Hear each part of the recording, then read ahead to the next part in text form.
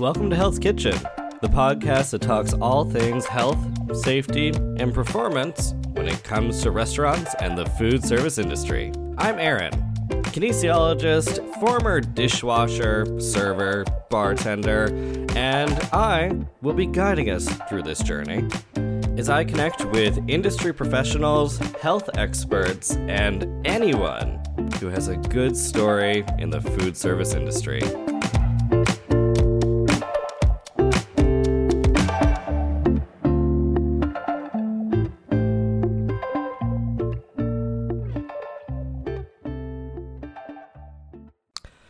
You know, I wasn't expecting to get here. And by here, I mean creating this podcast. Like many people in the food service industry, I got my start pretty young, around the age of 16, as a dishwasher. I had a school trip I wanted to pay for to Greece, so I got my first job ever by working in a restaurant as a dishwasher. And it was a good time. I really enjoyed it back in Orangeville. It was a place called 199 on Broadway. Doesn't exist anymore. But as I worked there, as I learned the stress, the space that restaurants occupy, started to lean into it a little bit more. I took up different types of jobs within the space. So eventually I went from dishwashing to bussing tables to serving to bartending. And then I went to school and I continued that trend by working at some restaurants in Guelph, where I happened to be going to school at the University of Guelph while doing a human kinetics degree. And during all this, I was also a competitive athlete, figure skating, and from there I became a varsity coach, starting to coach the figure skaters at the University of Guelph. I eventually interned as a strength conditioning intern. And then eventually down the line, I did enough schooling that I was able to attempt and pass the registered kinesiologist exam. And I really noticed during my schooling that there was a big connection to how we train athletes, to how we manage employees, how we manage employee performance, and how we manage employee health. And I learned all those rules, all the rule books that you read on how to create high-performing, healthy, and safe employees. And I started working in the field, and I started going into industries, and I started connecting with all sorts of professionals and helping them have a better workday. I still continue to do that with my job every single day. But something kept pulling me back in my head. I couldn't stop thinking about the restaurant, the special kind of workplace the restaurants are, the special kind of stress that they put you under, and the special people who are able to embody that and become part of that and succeed within that. And I kept thinking about that consistently over and over and over again as I worked in offices, as I worked in industry, and I couldn't stop wondering why the solutions that I'm able to bring forward to so many industries are just not apparent when it comes to working in food service. And I knew that if I wanted to bring light to this, I needed to start having a conversation. I needed to start connecting with people, and I needed to start asking questions of why, when we have an industry that creates magic for so many people every single day, that we don't manage the health and performance and safety to the same degree that we take care of our athletes, that we take care of all different types of working professionals.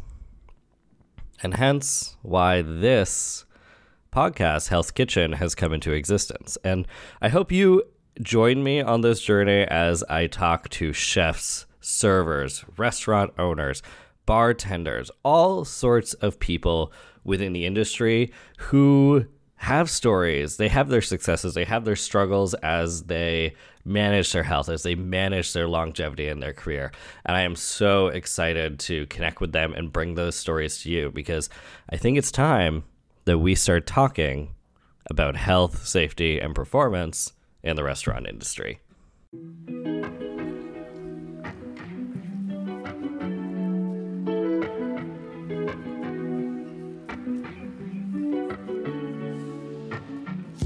So why don't we get into one of those conversations right away? What better way to get into a podcast than to get to the podcast itself? And my first guest is an accomplished chef, Ricardo Garcia.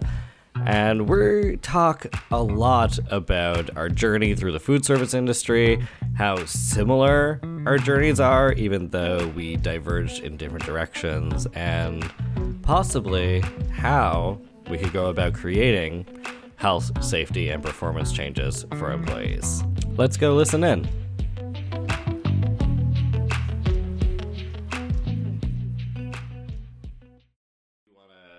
We'll see where the conversation goes. We both worked in the industry so long. Yeah. I think we both have some good stories. And you know, it's funny. I was on my way here on the Greyhound today, and I was thinking about when we get into other sections later, like the funny story stuff, and I was writing down them all on the phone. I'm 15 deep, and I'm I wonder if this is just gonna turn into therapy for me. I'm reflecting back on all the crazy and stuff. You know what? You need that. You need that release, because most of us don't. Most of us don't tell those stories often, or outside of the industry, anyways. Yeah, I think that it'll be really interesting as we have these conversations with all sorts of people. And, kind of grow from there. But do you want to give a little rundown of maybe your history in the industry, how you got to where you are, who you are, what you do? Yeah, sure. So my name's Ricardo Garcia, and I've been working in kitchens and the service industry for about 10 years, just over 10 years now. Like a lot of people, I got my start off in the dish pit back in high school. And it took a while for me to really get into the kitchen. I started out in franchises, so there wasn't too much of room for creativity. So it took a while for me to really get into passion for cooking. But that was my first sort of experience with line cooking and dinner rushes and all that sort of stuff. So it was about 4 years that I did part-time between high school and university. Before I got my job at the Ox, if you remember that here in Guelph. And that's where I met Parker Smith, who was the first real mentor that I had, who really opened my eyes in terms of what fine dining and the kitchen is actually like. So that was a lot of fun, working at the Ox. Then I took a little bit of a break. I'm just trying to think now. So I had took a bit of a break from the kitchen. I did a little bit of my own catering. Tried to focus back on the university. That didn't go very well. It took me a long while. I actually just finished my degree this past summer. Nice. Congratulations. It's about time. But in the meantime, I've worked through a couple of other industries or other kitchens, and just I've been starting my 4th year at the university now. Yeah. At the University of Guelph. Nice. Cool. I love how we're probably going to pick up all the background sound of people walking through walking through all the hardwood floors of Tencarden where we're recording today, but that's okay. You know, it's funny, the dishwasher story that you said that you started in franchises. Yeah. I started a dishwasher, but at a high-end place. Oh, really? Which was really intense chefs. And that was my first breakthrough into the industry. That's actually really funny. It reminds me of a story. My first day on shift, one of the chefs had prepped a ton of lima beans for some dish and had dropped the bucket of lima beans in the dish pit or near it for some reason, which I assumed that it just needed to be cleaned, and I threw them out and put the bucket through the dishwasher, and he came back and was what? Where are the lima beans? And I was I had no idea.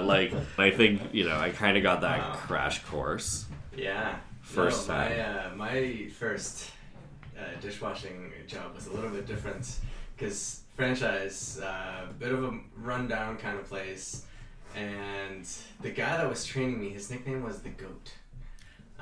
The goat. The goat, because they used to give him all the scraps, and he would just eat everything. So this was the first. So I was like, what, 15, 16 years old, getting to learn this ragtag team of almost abusers, I guess. But yeah, you just got thrust into that, and he trained me pretty well, because I worked about like 4 months in the dish pit, and I was like, I hate this. I don't want to wash dishes. So I busted my ass, and then I pushed to get trained onto the line, and away from the goat. That's funny. I literally went in the opposite direction. I was like, Yeah, I can't do the dish pit anymore. Put me in the dining room. Like, this is what I want to do. Let's get out there. Well, I know I can do that. The guys on the line just seemed like they were having so much fun, right?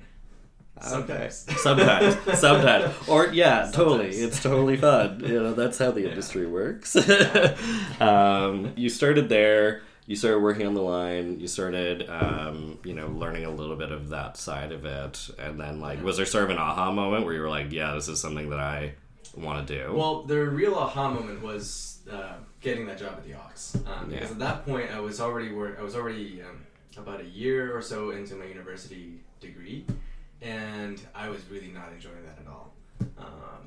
The fast pace, the rush of the kitchen is somewhat addicting.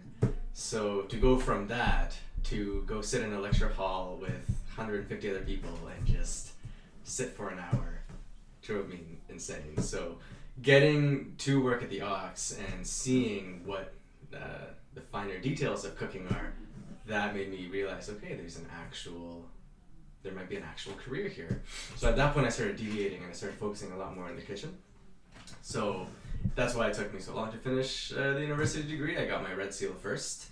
But yeah, that was a big thing. There's been one or two few influences in terms of my bosses and head chefs that have really kind of shown the light and said, hey, you can be successful here. Yeah. Well. Yeah, it's interesting. I work for Parka. I worked with Parker for about, as I like to say, 8 minutes at Artisanal back in the day. I had just started, and I was like, I met him, and he's like, oh, you don't need to know me because I'm leaving. Like, this is my last shift.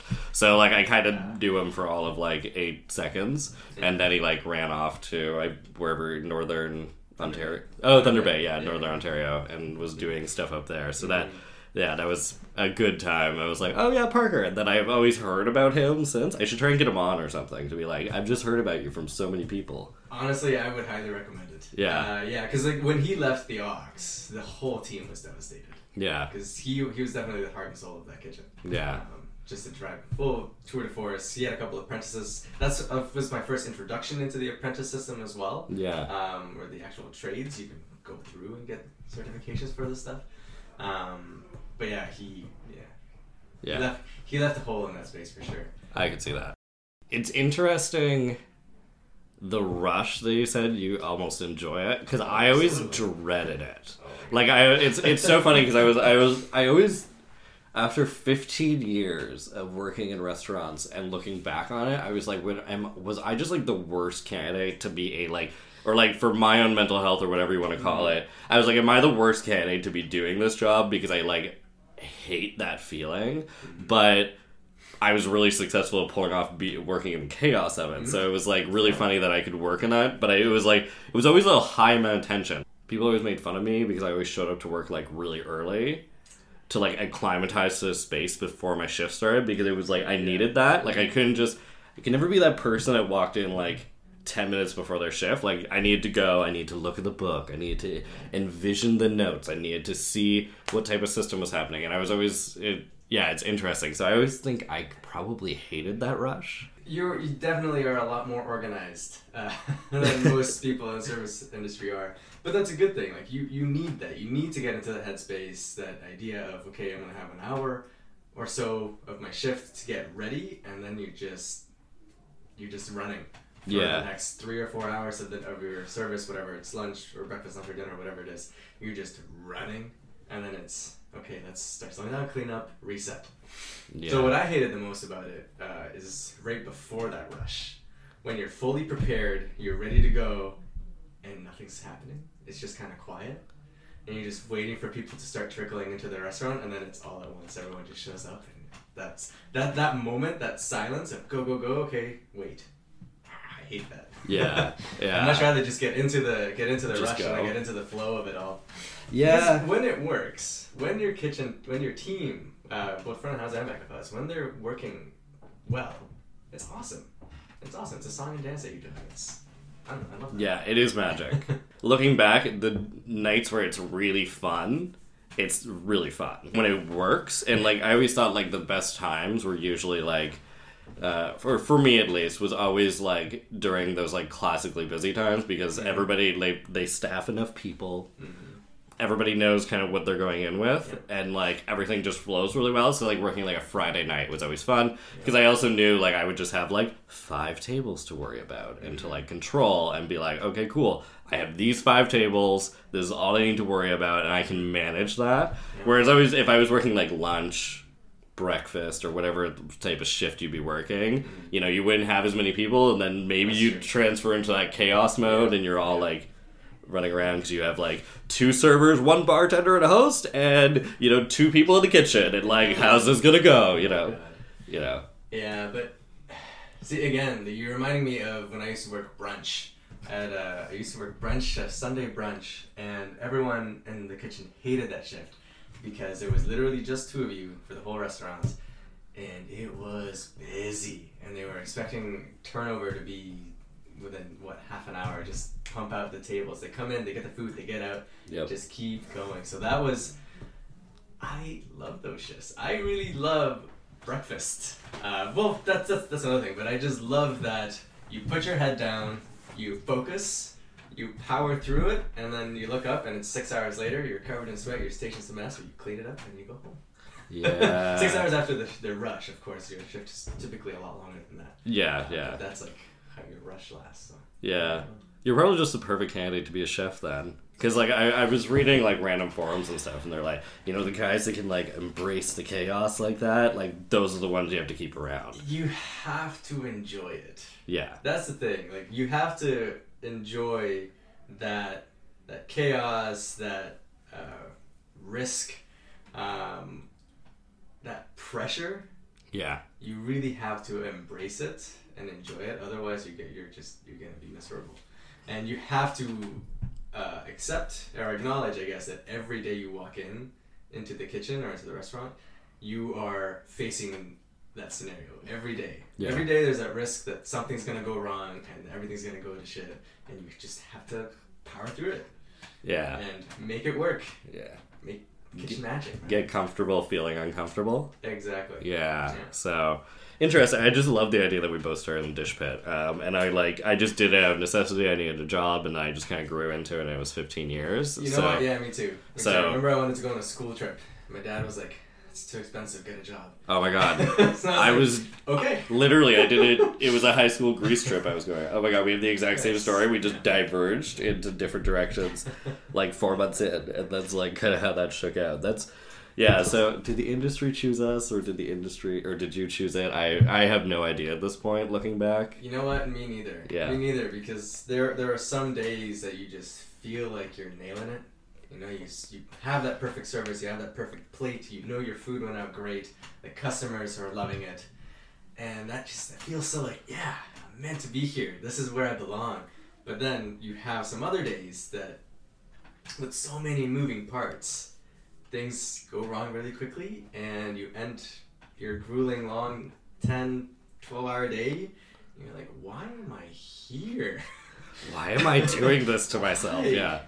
So, that's when you go to the bar, have a couple of drinks, reset for the next day. Yeah, you do whatever you have to like reset, you it, know, as an occupational health consultant. Yeah. Drinking's the answer, in my right? current As a role, health that's professional? totally it, right? As a kinesiologist and like, you know, recommending what you're supposed to do. Yeah, that's exactly it. But like, that's fine. You know, it's like, and that's like just standard for the industry, right? Like that's what I was gonna say, is that there's so much that cooks don't really talk about in terms of how do you deal with this pressure or with this constant stress. So you build this atmosphere of work hard, play hard. You work until you're like worn down to the bone. You go to the bar, get drunk, then you go home, Yeah. and have a couple hours of sleep, and then just start again.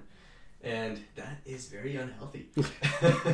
That is very unhealthy, but nobody really talks about how else can you deal with this, with that sort of stress. Or another one, smoking. Yeah. The amount, it's actually gone down in my experience, at least from what I've noticed, or at least at the university. There's a lot fewer smokers. But when I first started, everybody smoked. Everybody everywhere was smoking. I don't know how I didn't get into the habit. Yeah. There was a couple times that I had a couple cigarettes, and I was like, that was actually quite nice. If not the cigarette, then at least standing outside of the kitchen for 5 minutes. Yeah. It's like, oh, that's a nice little break. Okay, Yeah. great. A cool environment. I can It's go back in there now. quiet. You don't have like the hood making noise. Yeah, exactly. But that's, again, very unhealthy for you. Yeah. Yeah. And there's very little conversation regarding how to healthily and appropriately approach all the stress that we face. Well, I think it's just that I think you can get away with it for a long time, right? Until it catches up to you. So it's like, absolutely. you know, a lot of people break into the industry like, let's say, like their teens and their 20s. And you can do that. Yeah. You know, you can be a rock star and like, you know, drive yourself into At the least you feel ground. like a rock star, yeah. Yeah, right. And turn around and like do it all again. And they're doing this amazing thing. You're running off that adrenaline, you know, until, you know, 10, 15 years in. And then you're like, oh. Well, it's funny because just last week I finished a 6-day work week, which to anybody in the kitchen industry, they know that's not really, You'd be like, that's easy. common. Yeah, that's easy. So I finished the 6-day work week and I got home and I went to my wife and I'm like, man, I'm so tired. I worked 8 hours a day, 6 days of the week. I'm like, I am so beat. How did I used to do back when it was the Ox and I was actually running it? I was doing 60 hours a week, very practically no day off, just day in, day out. And I looked at my wife and I'm like, how did I used to do that? And she was like, well, when you weren't working or drinking, you were sleeping. Yep. Okay. Yeah. That's, you know, yeah. That's kind of how it is. Yeah, and as you get older, you might see that you want to have a little bit more activities happening in your life, and you're want like, to do more than that, and you start realizing you're not a rock star, and you can't continue to push that hard, and you gotta slow down a little bit and take care of you. Yeah. Something that I've never been good at. Yeah. But have you had any successes? Has anything felt like an inkling of working at this point? So in terms of my physical, shall we call it therapy? I'm very bad at that. Mm-hmm. I don't go for massages. I don't do any physio, stuff like that. There's certain aches and pains that I feel that I complain a lot about, and my wife's like, just get a freaking massage, and I just never get around to it. So I need to get better at that. But in terms of my mental health, there's been a couple apps. Headspace. Yeah. Really fantastic app. Yeah. That just helps it take you out of your own mind and just relax for a little bit. Stress balls. Just a simple squeeze to release a little bit. And then being able to converse with people, not just in the industry but outside of it. Yeah. Because again, what ends up happening when you're just talking with other cooks or other servers, you're just like, yeah, I get that, and you're sharing these stories, but you're not really getting at the root of why you feel this way. So being able to talk with someone outside of that, who might have a different perspective, helps a lot too, and just kind of grounds you. And you're like, when you're complaining about the 10th customer, despite the fact that the rest of your service was great, and they just kind of look at you and be like, so that was 10 customers out of 100. Why are you stressing so much? So that helps a lot too. Yeah, that perspective. Mm-hmm. I didn't notice the perspective until maybe late in my service career, that I was like, I feel like I nail it 98% of the time. It's when you mess up that 2% of the time that it seems to be, it sticks and it gets to you, or that like it gets within the workplace or whatever it may be, right? Because there's such a high level of perfection depending on the establishment, because you need to, because otherwise you wouldn't have customers. Yes. Guests. Anyway, but the you wouldn't have that. So the the times it does fall apart, or you almost don't notice when you're getting everything right. Yeah. If your team's working for correctly, then you almost don't notice when things are going smoothly. Yes. You know, the time just passes. Yeah. But as soon as you hit that one speed bump, and everything just kind of collapses, you're Right. like, God damn it! Yeah. And you feel that, and that sticks with you. It's hard to come back from that sometimes. I totally understand the logic of this. I've never envisioned it working within a restaurant space. There's a top chef somewhere in Europe, and when like things are going bad on the line, he forces everyone to stop working, clean up everything, and then start again. As like a mindfulness exercise, fantastic. I don't know how that functions with the chaos that happens in restaurants. Like I've never been able to be like, yeah, that's amazing, but like all of a sudden there's nothing coming out of that kitchen. So here's the thing. I've actually done that. Okay.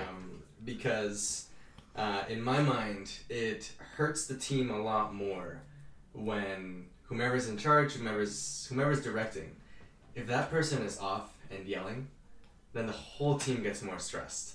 Or if one person is seriously struggling in the weeds and everyone's just trying to pick them back up, you have to stop.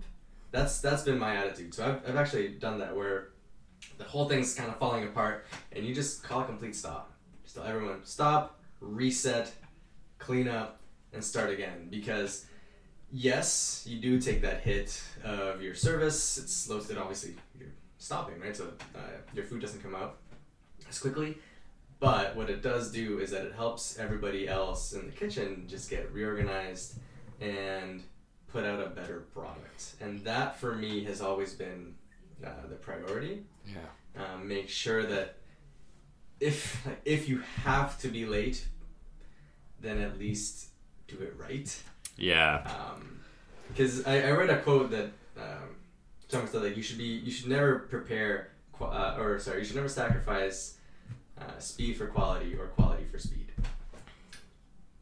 But sometimes it doesn't work that way, right? Yeah. So if you have to lose one of those, my perspective is you kind of. Yeah. I'd rather sacrifice on the speed to make sure that the product you're delivering is good. Yeah. And it's worked because after that speed bump, that stop, then everybody just breathes, relaxes, and you can get reorganized and just continue through your shift or through the service and deliver a product that you're happy delivering. And everybody, again, just kind of works together a little bit better. That is a fascinating point that just came to my mind when you said it that way, is that I never thought about or appreciated in the same way that the kitchen works as one unit, much more than the front of house ever does. So, like, I think we're seeing... I wonder if that's interesting of why, like, the front of house and heart house are sometimes so different. Mm-hmm. But the kitchen definitely, that you can have as a head chef, that you can bring that system to a stop is fascinating. Because, like, you can't do that in the front of house area. Absolutely. Like, we're all kind of... like, we're working as a team, yes. But we're also, like, highly having to manage ourselves. Like, it does feel a little bit like you're kind of working together, but you're also really having to... manage whatever's going on with you. And then also, we have the factor of the unknown, which is the guests. You never know what they're going to bring forward to you. That's the thing. Like, you can do that stop in the kitchen because you have that separation from the guest. Yeah. I mean, I can just picture like a customer sitting in the restaurant just sees the kitchen come to a complete stop. I'd be a little worried. If I was a customer out front and saw that and saw how busy we were and just saw them come to us, I'd be like, what's going on there? Yeah. And there's a lot more, there would be that sort of pressure from that point. But to have us in the back of the house allows us to even vent that a little bit more. Like, that's another thing that I always thought I'd never really be good at, working in the front of the house, because sometimes you just want to come back and be like, this in person, and you just want to scream, and you can't do that up front. Yeah. Yeah, or you like vent up front. Yeah, or even having a guest like put a request into you that you're like, I have to walk back there and voice this. In a really busy kitchen environment, and I have to walk back and be like, so they want this, which is totally, I understand we're trying to like totally make a really great guest experience sometimes, but sometimes I would be like, like I'm having to go into the lion's den and voice this, and that was always entertaining to me, like, Yeah, but that's also like that's a downfall of the kitchen too. Sometimes you get so attached to your menu and so rigid on what your routine is supposed to be, and you forget that this is the service industry. You are here to serve people. So if a person has a ridiculous request, but you can do it, you have to have a better attitude about it, right? You have to. The server should not be afraid to come back into the kitchen to let them know, hey, this person wants whatever. Yeah. But yeah, you get so caught up in the moment and what you're doing, and you hear that request, and you're like, God damn it. What are we? Okay, fine. It's great. Okay, cool. I'm gonna go back there, and it's gonna be fine. And like, I'll have to go back to the guest, and it's gonna be fine. Anyway, so that's Oh my God, we could talk forever and ever on like the intricacies, and also the interest. Like, you know, it's. I think an opportunity for this podcast is like me getting to talk to chefs in a way, hopefully, that connects a little bit towards... Because like, I work mostly service side, and I'm hoping I get some interesting conversations about, you know, the relationship between front and heart of the house, and, you know, the focus and sort of mindset, you know, and that sort of stuff. And maybe, like, we'll have more episodes where we talk a little bit more in depth into that. But I've probably already covered this, but, like... you've already kind of mentioned it, but like in your current position, your shift length, and like how many guests or customers are you? So at the University of Guelph, it is a very different establishment. So the university has like 6 or 7 different what we call units. Yep. So that includes all the different cafeterias. There's a full service restaurant and their catering department as well. So each one of those runs relatively differently. So right now I'm in one of those cafeterias, and I run one of the shops within that cafeteria, or I do the dinner service for that. And typically on a regular night we'll serve just about 400 entrees from my one or 2 shops. Yep. And there's 8 shops in the cafeteria, so. I don't know the exact numbers. I'm not gonna hazard a guess, but it's busy. Yeah, it's busy. Yeah, and you're going. Yeah. And so the good thing about the university is that they're my shifts do tend to be just 8 hours long. I do usually get a chance to get a break and get some food. It's one of those things about being such a massive institution that it is a little bit more organized in that sense, and there usually is enough staff to take care of breaks and make sure that everyone's still working in optimal conditions. Yeah. Unlike, say, other independent restaurants that I've worked at where there isn't enough staff, the pace never slows down, and you just go without a break, right? So. Yeah. That is, you never go without a break, and it's just. In terms of like how many people are in the kitchen. So at nighttime, there's typically 2 cooks in charge, which would be kind of my position. We have maybe an apprentice, and then during the daytime, there's another 3 or 4 cooks plus the executive sous chef. Okay.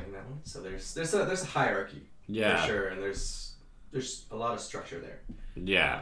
At the university. Yeah. So it's different. Yeah. It's very different. Probably a good thing. Yes. Yeah. Yes, as I said, it helps you make sure that everyone's kind of covered. Yeah. There's also the fact that it is unionized. Yeah. Well, has an association.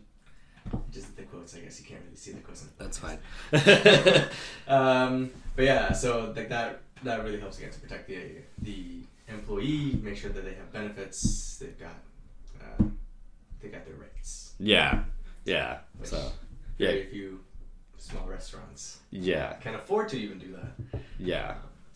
That is it's kind of the Wild West when it comes to a lot of establishments, and that's for better or for worst.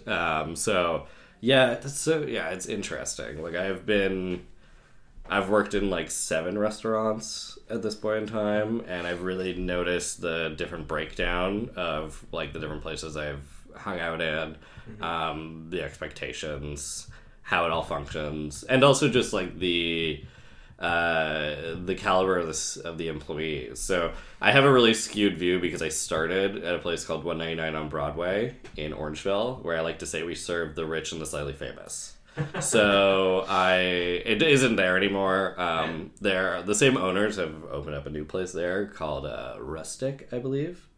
Anyway, so, when you're in there, like, we were, like, serving, like, the Eatons, or, celebrities like Sass Jordan would be coming in, or we would be, like, big deal-ish people, would be coming in, you would be serving them. So I kind of had a really skewed view of how the industry worked. But then everyone I worked with was already like I was like 16 as a bus person working through that, and the stress of that. But like everyone who worked there was like in their 40s, like career people who like had been doing this. And I think the tone was a little different there than other places I moved into after that, because it was like a 40-year-old server who knows their worth isn't going to put up with like a chef, telling them something. It was a certain level of attitude. And a chef's also not going to put up with, the crap a server will bring forward, because a server should know, what's possible, what isn't within the menu, and all that kind of stuff, right? So it ran like a certain kind of machine that like, I think I was exposed to off the bat, and then when I went to other places, I was really surprised that it wasn't like this. Not at all. Yeah, I went to. Not consistent, anyways. Yeah. Oh my god, I went to my next restaurant after that was like nowhere near that caliber.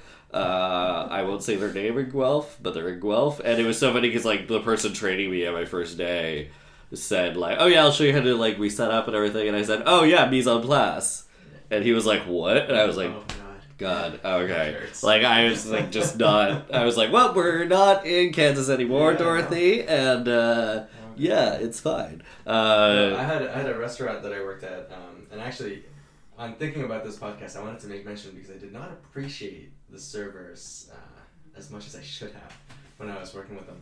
So again, restaurant in Guelph, not going to say exactly which one, but there was one day I was maybe, 3 or 4 years into it, just before I got into the Ox, actually, where it was a bit of a slow night, so all the head cooks had left, so there was maybe 2 of us in the kitchen plus a dishwasher and 2 servers for the whole restaurant, and I think it was about 120 seats. So, sizable place, but it was a quiet night, so I was like, okay, just start shutting down, whatever, and then suddenly people start coming in, and we start getting slammed. So we pulled the dishwasher onto the line, we're like, just start making salads, because... We could not keep up. We were, pans were everywhere. It was a disaster. Until one of the 2 servers that was in, just again running around trying to get everything organized, she comes in and she started calling the board, and she fucking got all of us organized, and we ran the rest of the service, and it was perfectly smooth. Amazing. God damn, that was just brilliant. I didn't appreciate it then because I didn't know enough. Yeah. But then as I started working in other places and I started seeing other levels of experience and the ability, that one server was quite incredible. Yeah. That's Yeah. Yeah. She just understood what needed to get done in the back to make the front have to happen. So. Yeah, that is magic when you have somebody that can be that conduit. Like, oh my god, so fascinating. So, not to change gears too much because I think we can talk about these stories all day. Oh, it's like our favorite thing. Okay, so... Yeah, it's your podcast. I can change gears. Right? I can change gears. I can do whatever I want because it's my show. There you go. And I can do whatever I want. Anyway. But yeah, it's... Okay, so the biggest problem in the industry, or one of the biggest problems facing restaurateurs, maybe not employees, is retention. Right? It's really hard to get good people to stick around. And I have a theory... Like, there's lots of factors, right? There's lots of factors that affect why you can keep good people around. But I think the job is really hard to do. It's front or heart of the house. And if we could figure out ways to make the job a little bit easier, a little bit safer, so you have a little bit more energy at the end of your day, you're probably going to have less people, like, leaving the industry. You'll have more talented people overall in the industry because, the average tenure of a restaurant employee is 4.5 years. So how are we supposed to get the really talented chefs, servers, bartenders, hosts, whoever it may be, to that point where you can have this level of cohesion and magic happening if we're burning people out that quickly? And if we're not looking at that health side of the job, are we really abandoning a lot of people in that way? So does that sound like something that, is like totally a thing? Or yeah, no, for sure. Like there's you mentioned the word burnout, and that is absolutely Yeah. what it is. I mean, like in my mind, the fact that I can take a break at the university, Yeah. it still blows my mind. Yeah. Again, 4 years in, and I'm like, oh yeah, I can sit down for half an hour and actually have a meal. Yeah.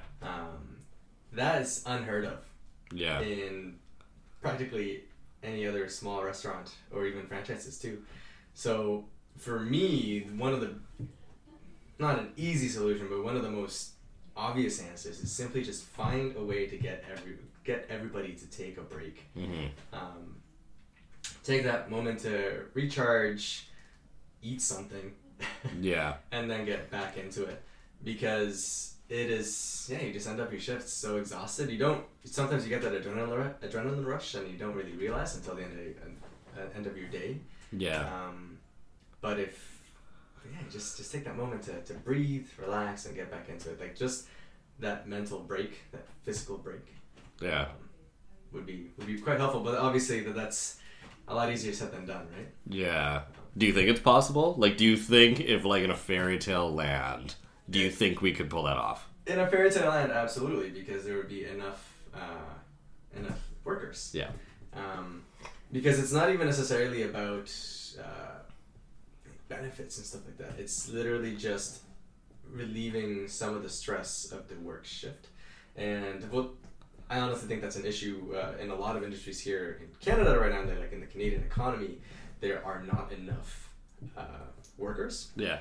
So why would, say I'm 20-something years old or whatever your situation is, why would I want to go work 8 hours a day on my feet, minimum wage, and not get a break, Yeah.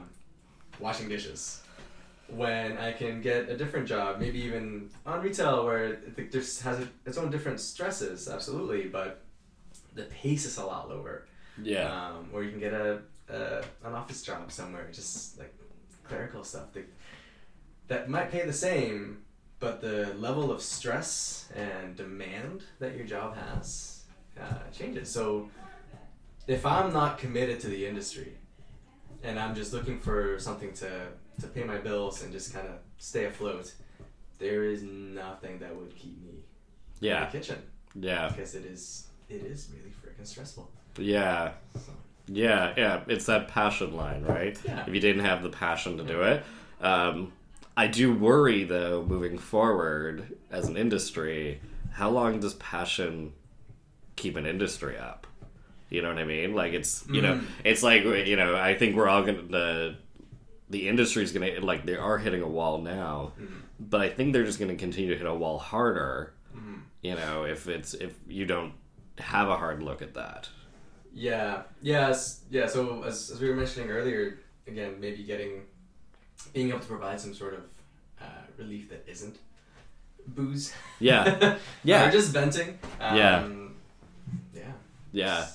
And building programs and, like, and I don't know, well, I have my own ideas of what those may be within my own business Balanced Life, because I come from a kinesiology perspective, and I think there's a lot you can do there. But yeah, opening up those programs and having those sorts of connections and discussions and being able to vent outside of, like, just talking with people within your industry, or maybe talking with people in your industry, but in a more productive manner. Yes, absolutely. Because I think you just sweep it under the rug in a way, even though you are venting about it. You don't get to the real issues of it, or, like, or even just to, like, honestly talking about solutions of it, that I think sometimes people, don't want to put forward, like, oh, we can make the job this much easier if we just did this. Yeah. Or, like, maybe we change the scheduling a little bit in this way, Yeah. Scheduling. Yeah. Oh my God. I've never had to do it. But I will, I definitely. It totally is a nightmare. Yeah. And you're everyone's best friend and worst enemy at the same time while you're doing it. Yeah. It's fine. Yeah. But, go ahead. Simply, honestly, finding the time to provide each of your employees with a break. Yeah. Like, that would be it. One. That's a huge one.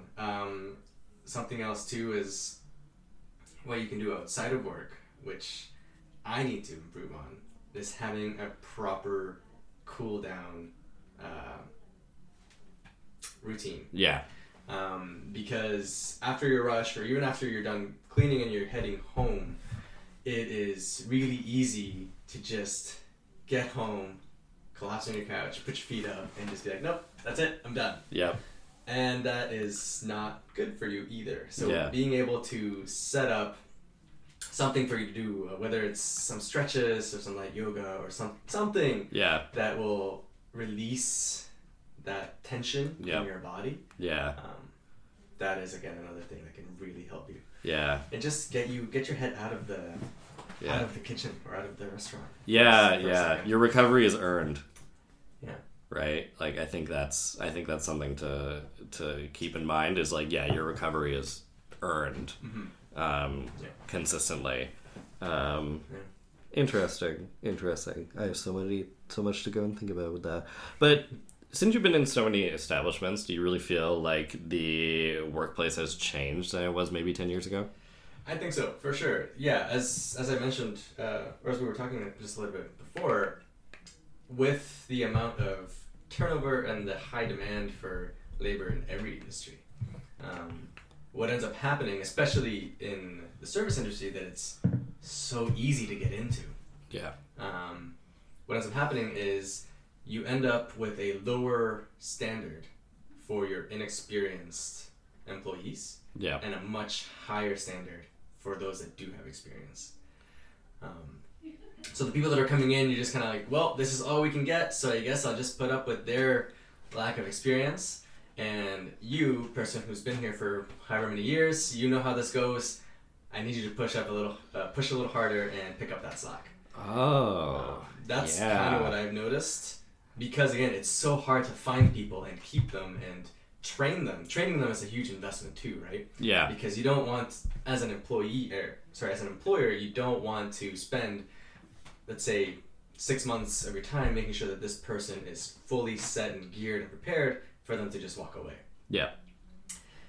But you kind of have to. Yeah. You kind of have to, because at the same time, if you're that employee who doesn't know what's going on and you're just getting shit on the entire time you're there and nobody's bothering to properly train you, you're just going to be like, well, what am I doing here? This sucks. Yeah. And you're going to turn around and find something else, right? What are you going to do? Yeah. So, from what I've noticed, absolutely, there's been higher tolerance of inexperience and higher demand for those that are experienced. Yeah.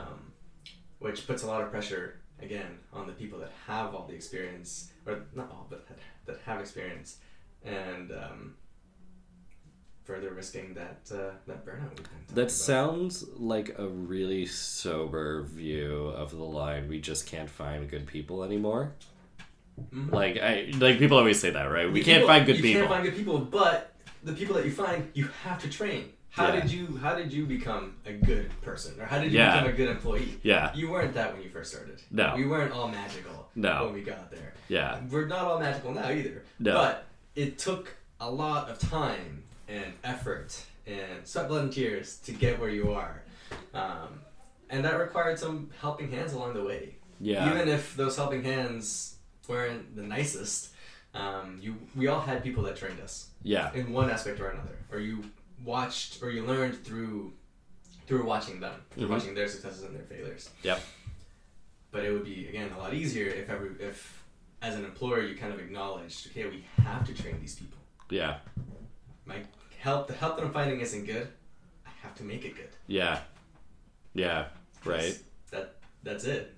Well, so I think that's the whole thesis for everything that I do when it comes to being a kinesiologist, because I was also a competitive athlete, right? While I was serving in restaurants to pay for my figure skating, and then being a varsity coach, and then working with athletes in the gym as a strength conditioning intern. And it was so funny because I always found, like, in the athlete world, the line is literally, we have our talent sitting in front of us. How do we create the environment for them to perform their best? Right? And also knowing that maybe the people you have aren't going to be the ones who win the national title, but you're going to work as hard as you can to get the best out of them. Right? And I always found in the every business that exists, it's always just like, how do we find someone who can survive the environment I've created? Yeah.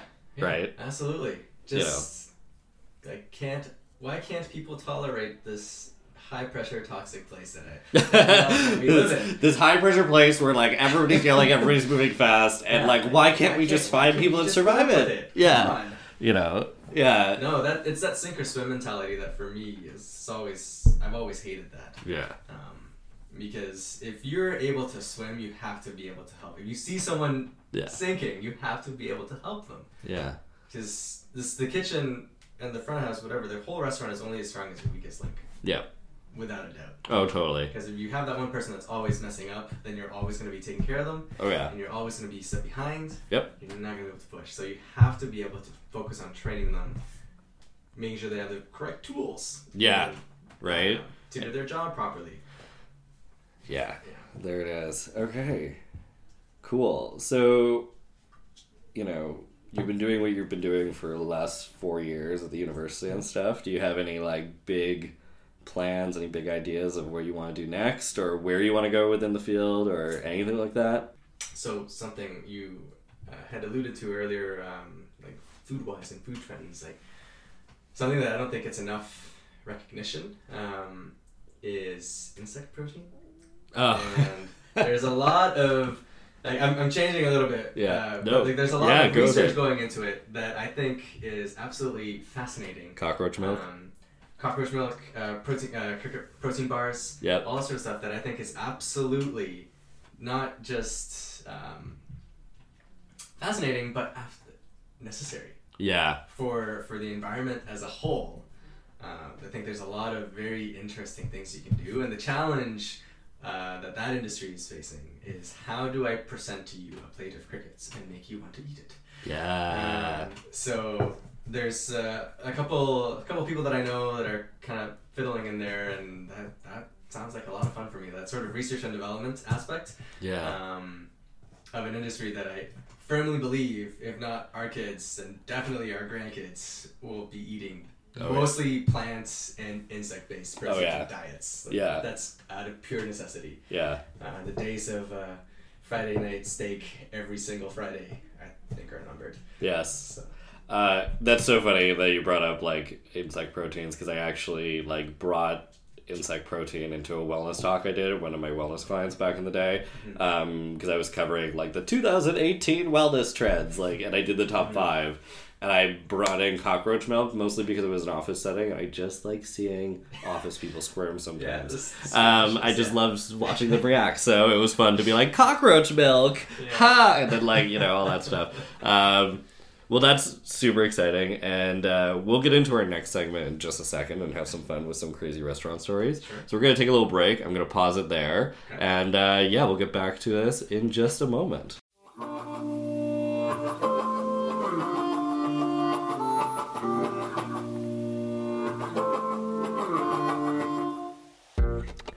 Hey listeners, I just want to take a second before we get to the last segment of the podcast to let you know about Balanced Life. Balanced Life is the premier service looking to help improve food service employee health and performance via occupational health solutions. If you go to balancedlifeservices.ca, you can find all sorts of resources available to you for free. As well, if you want to sign up, you can join the restaurant portal, where every month you will get articles focused all around feeling better and performing better in the restaurant. There'll be things like the server connection section with how to carry a tray safely, how to stand as a chef, how to set up your workstation correctly, all sorts of amazing stuff right over there. And if you use the promo code Hell's Kitchen, you will get 50% off your first month. Sound good? So I will see you there.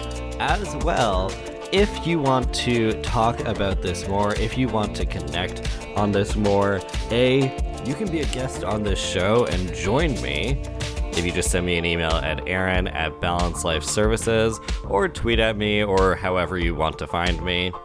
And then the other thing you can do as well is join our Facebook community called Hell's Kitchen. It's a private group where you can go and you can connect to other service professionals who may be dealing with similar things and hear their stories and find out how they found success with their health and their performance when it came to the restaurant. So lots of good stuff there. Just wanted to take a second to let you know that before we get back to the last bit, which is crazy restaurant stories.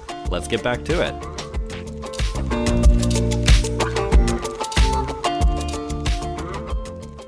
Okay, so we're back from our break, and the last segment, which I haven't named yet, is just talking about those crazy restaurant stories, because we all have them, and we've already talked about a few of them in our first segment. I feel like we kind of got into it, but, you know, those crazy stories, aka this might be just free therapy. Free therapy, you said it's abusive. So Yeah. How many of the stories are just, you just kind of look back and you're like, wow, I put up with that? Mm-hmm. And yeah, but they're funny. You laugh, I guess. yeah, you just laugh. It's fine. Like, yeah. I guess I'll start. Yeah, go ahead. Yeah, I'll start. I want to see what you start with, and then maybe I'll Yeah, I'm literally looking through this list right now to see which one like would really pop out to me. You know, being a service, like there was a time I almost burned off my own eyebrows while working. And yes. I was working in a Greek-style restaurant where we had sanganaki, which is the, like, melted cheese. Okay, yeah. And they salt it and everything, and it's really good. And what you do is it comes on a really hot plate, and we, like, go out to, like, the table, and you dump Sambuca over it, which is high-proof alcohol, and then you light it on fire, because it's hot, so it gets into the air. But the problem was that my lighter didn't light right away, so it actually got, like, really... Pretty high up. Yeah, it got pretty high up away, like into the air, so when I did light it, it was just like flames in front of my face. And it was so funny because people thought I like lit myself, well, I didn't light myself on fire, but people thought I was going to, which was pretty funny. So, yeah, that's a pretty good one. That was like my first month of working in that place for the short period of time I was there. I burnt my mustache off. Once. Yes! Lighting a stand-up pizza oven. The lighter was not the lighter. The what's it called? The pilot light was out. So you turn things on. One of the first times I was lighting these things, and I didn't really know. So I just kind of turned it on. I figured, okay, there's a bit of gas in there. That's all I need. And then I stuck the lighter in, and this ball of fire just came at my face, and I kind of pushed back, so it just hit the bottom of my face, so my mustache was like completely singed. And for the rest of the day, I literally felt like I just had sticks out of my mouth, like just something poking out of us. Yeah, it was rough. Yeah, when you're like almost lighting yourself on fire. Yeah. I noticed with any of my accents in the restaurant, it was like super self-sacrificial because of the crazy environment we work in. Like I've worked in multiple restaurants with stairs, and I would usually like save the food and then fall down the stairs. So, like, I would just, like, go into, like, Matrix bullet time as I'm, like, falling forward, and I'd, like, be able to, like, put them down on the stairs and then fall down the stairs. And, like, just, like, stuff like that. Or, like, I was, like, clearing a table, and they're like, yeah, we'll get that packed up. And I was like, great.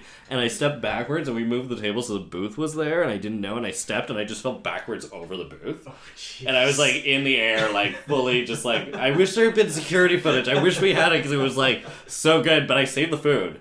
And I was just like, I told him, I was like, you go on TripAdvisor. Yeah, you make a good review about me saving that food. Sacrifice my body for right? food. I did this. But yeah, it was like totally a thing. It's funny you mentioned the sort of workplace injuries too, because the other day I was getting together with a buddy of mine who has just, got a part-time job in a kitchen. And he showed up and we shook hands like, hey, how's it going? And as soon as he extends his arm out, I see on his arm that perfect burn line. That scar that all of us have had, and I'm like, I know that scar. Mm-hmm. He's like, what do you mean? I'm like, yeah, you grabbed a pan, you grabbed something, you touched that oven for just half a second, and now you have that perfect line on your forearm. I'm like, welcome to the club. What up? How's it going? Yeah. Right? That scar, I've had that one. Right? Plenty of times. Yeah. Or self-sacrificial, like I burnt my hand using one of those old fryer filters. Yep. Where you empty the deep fryer out into the well, and then it has a pump, so you pump it back in. I didn't plug in the machine properly, So as soon as I went to plug the hose in, the whole thing just spewed hot oil on my hand, and I had a 2nd-degree burns on it. And I worked the rest of my shift because I am a fool, and it's that sort of like, oh no, you can push past it. Until I got home, and my parents were like, "What the hell did you do?" Because it's all normalized. It's all normalized in the restaurant. It was 2 hours that I spent just intermittently putting my hand in ice, and then getting back 2 things, and then putting my hand in ice, and then getting back, and then my parents were like, Yeah. "Why?" Yeah, you know, restaurants where like you can have an interaction like that, and it's like, oh yeah, that's totally normal. And then you go to any other workplace and be like, what? Oh my god, so funny. Yeah, to go with the self-sacrificing, or like maybe not really, but like there was a time when it comes to stairs at a place I was at where it was like the World Cup final, and there weren't enough people on, so I was kind of just serving half the place. And that's like a 400-person restaurant, so that's like the worst. Yeah, that was one of the few days where I actually like got mad and yelled at the kitchen, and I felt totally justified in that because they had like a full team, and they're like, this food needs to be run. I'm like, there's me and 200 people out there, so you know. But anyway, like the it was you great. Gotta step up to it at that point. You gotta serve tables, because I've done that. I've done that. I've been in a situation where there wasn't enough servers, the food was out there, and you're like, well, I gotta run this food. Yeah, so right. You end up running out to the tables, and oh my god, right? But yeah, that's always awkward. A little bit. A little awkward. A little awkward. Yeah. But at least you're getting the food out. Right? But yeah, no, so we were running around like mad, and I was serving a table upstairs, and I got up to the top of the stairs with a tray of drinks, and I tripped on the last stair. But it's like a wall right when you get there, so I just kind of hucked the tray into the wall, and like smashed everything. It was a whole thing. And I just like, it was so busy where you just kind of become catatonic, so I did that. Picked up the tray, didn't clean anything up, just walked over to the table that like was supposed to get these drinks, and I just walked up really calmly, and I was like, your drinks will be a few minutes because I just threw them into that wall, and just turned around and walked away, and just turned around and walked away, didn't wait for them to say anything, and I was, you know, and then like it was like, guess I'll go deal with this problem now. Yeah, that's it right there, right? So yeah, the stories we have, any other good ones? Off the top of my head, let's see. So, I'll mention one that that we talked about a little bit, and that's at the university. We started. We wanted to do something nice for the students one year, and provide brownies for them on moving day. So we did some math, and it was supposed to be about 4 brownies in a little box per kid for moving day. Simple math came out to about 25,000 brownies that we had to make. Well, yeah. Right? So it was about 25,000 brownies that we were supposed to make, and this was the first year we were doing it, and it was a specific recipe that our head chef wanted to do with a specific mold, a specific shape. So we didn't have enough molds, because it was like they were coming in for really fancy silicone molds, which were really nice. The whole product came out great. But overall, it ended up being, I want to say, a good 10 days in total of maybe 8 or 9 hours a day for 3 of us to get all these brownies done. Just day in, day out. You come in, you start making brownies, and that's it. And what frustrated me the most is that we were putting these brownies in the fridge, and I told a bunch of people, okay, this is where they're going. This is my stack of brownies. Don't touch it. And everyone was like, yeah, okay, sure. But I guess there must have been someone who missed the memo. So at the end of it all, we thought we were done. I started counting, and there was 1,000 brownies per bin. And I started counting, and I'm like, I'm short 2,000 brownies. I'm short 2 bins. How the hell did this happen? God damn it. So then you gotta rush. And we made the extra 2,000 brownies in a jam. And sure enough, someone had just come in and moved the brownies and stacked them somewhere else. So we made 27,000 brownies. Great. You know. And it's like, oh my god. So much time and effort. Now we have more molds. So great. That helps. Good. The university has a bake shop too now, so that helps too. That helps, right? It's great when you have the supplies of the space. Yeah, but I guess you kind of have to be the trial and error. You have to go through that trial and error phase of like, what works and what doesn't. That didn't. 27,000 brownies. That's. Yeah. I can't even fathom what that looks like. I haven't eaten brownies since. The amount, because you have to taste the batter too, right? You have to make sure that your batches are properly done and consistent. Yeah, I don't really eat brownies anymore. Oh, understandable. Oh my god, that's so good. That was way too much. Oh my god, that's so good. Okay. I'm going to call it at that. Thank you so much for this conversation today. My pleasure. It's, you had mentioned you wanted to have some guests on this podcast, and I am honored to be one of them. Definitely don't feel like an expert. So I hope that whatever we've shared today helps out whomever and, has some notes that they can relate to. Yeah. Or something helpful. Yeah, or at least the starting point of something. Yeah. Who knows? Yeah, exactly. Who knows? Awesome. Well, this was awesome. Thank you so much. Thanks, Aaron.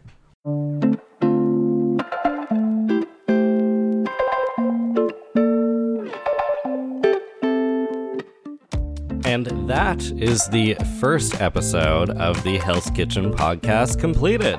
And if you enjoyed it, go rate, comment, and subscribe to it wherever you find your podcasts. And if you want to connect with me, my email is aaron@balancelifeservices.ca. My website is balancelifeservices.ca. The Instagram is balanced_life_services, and my Twitter is b_life_services. And finally, don't forget to go join that Facebook community, Hell's Kitchen, where you can connect with other listeners to learn how they have success with supporting their health and performance during their workday. Thanks for listening.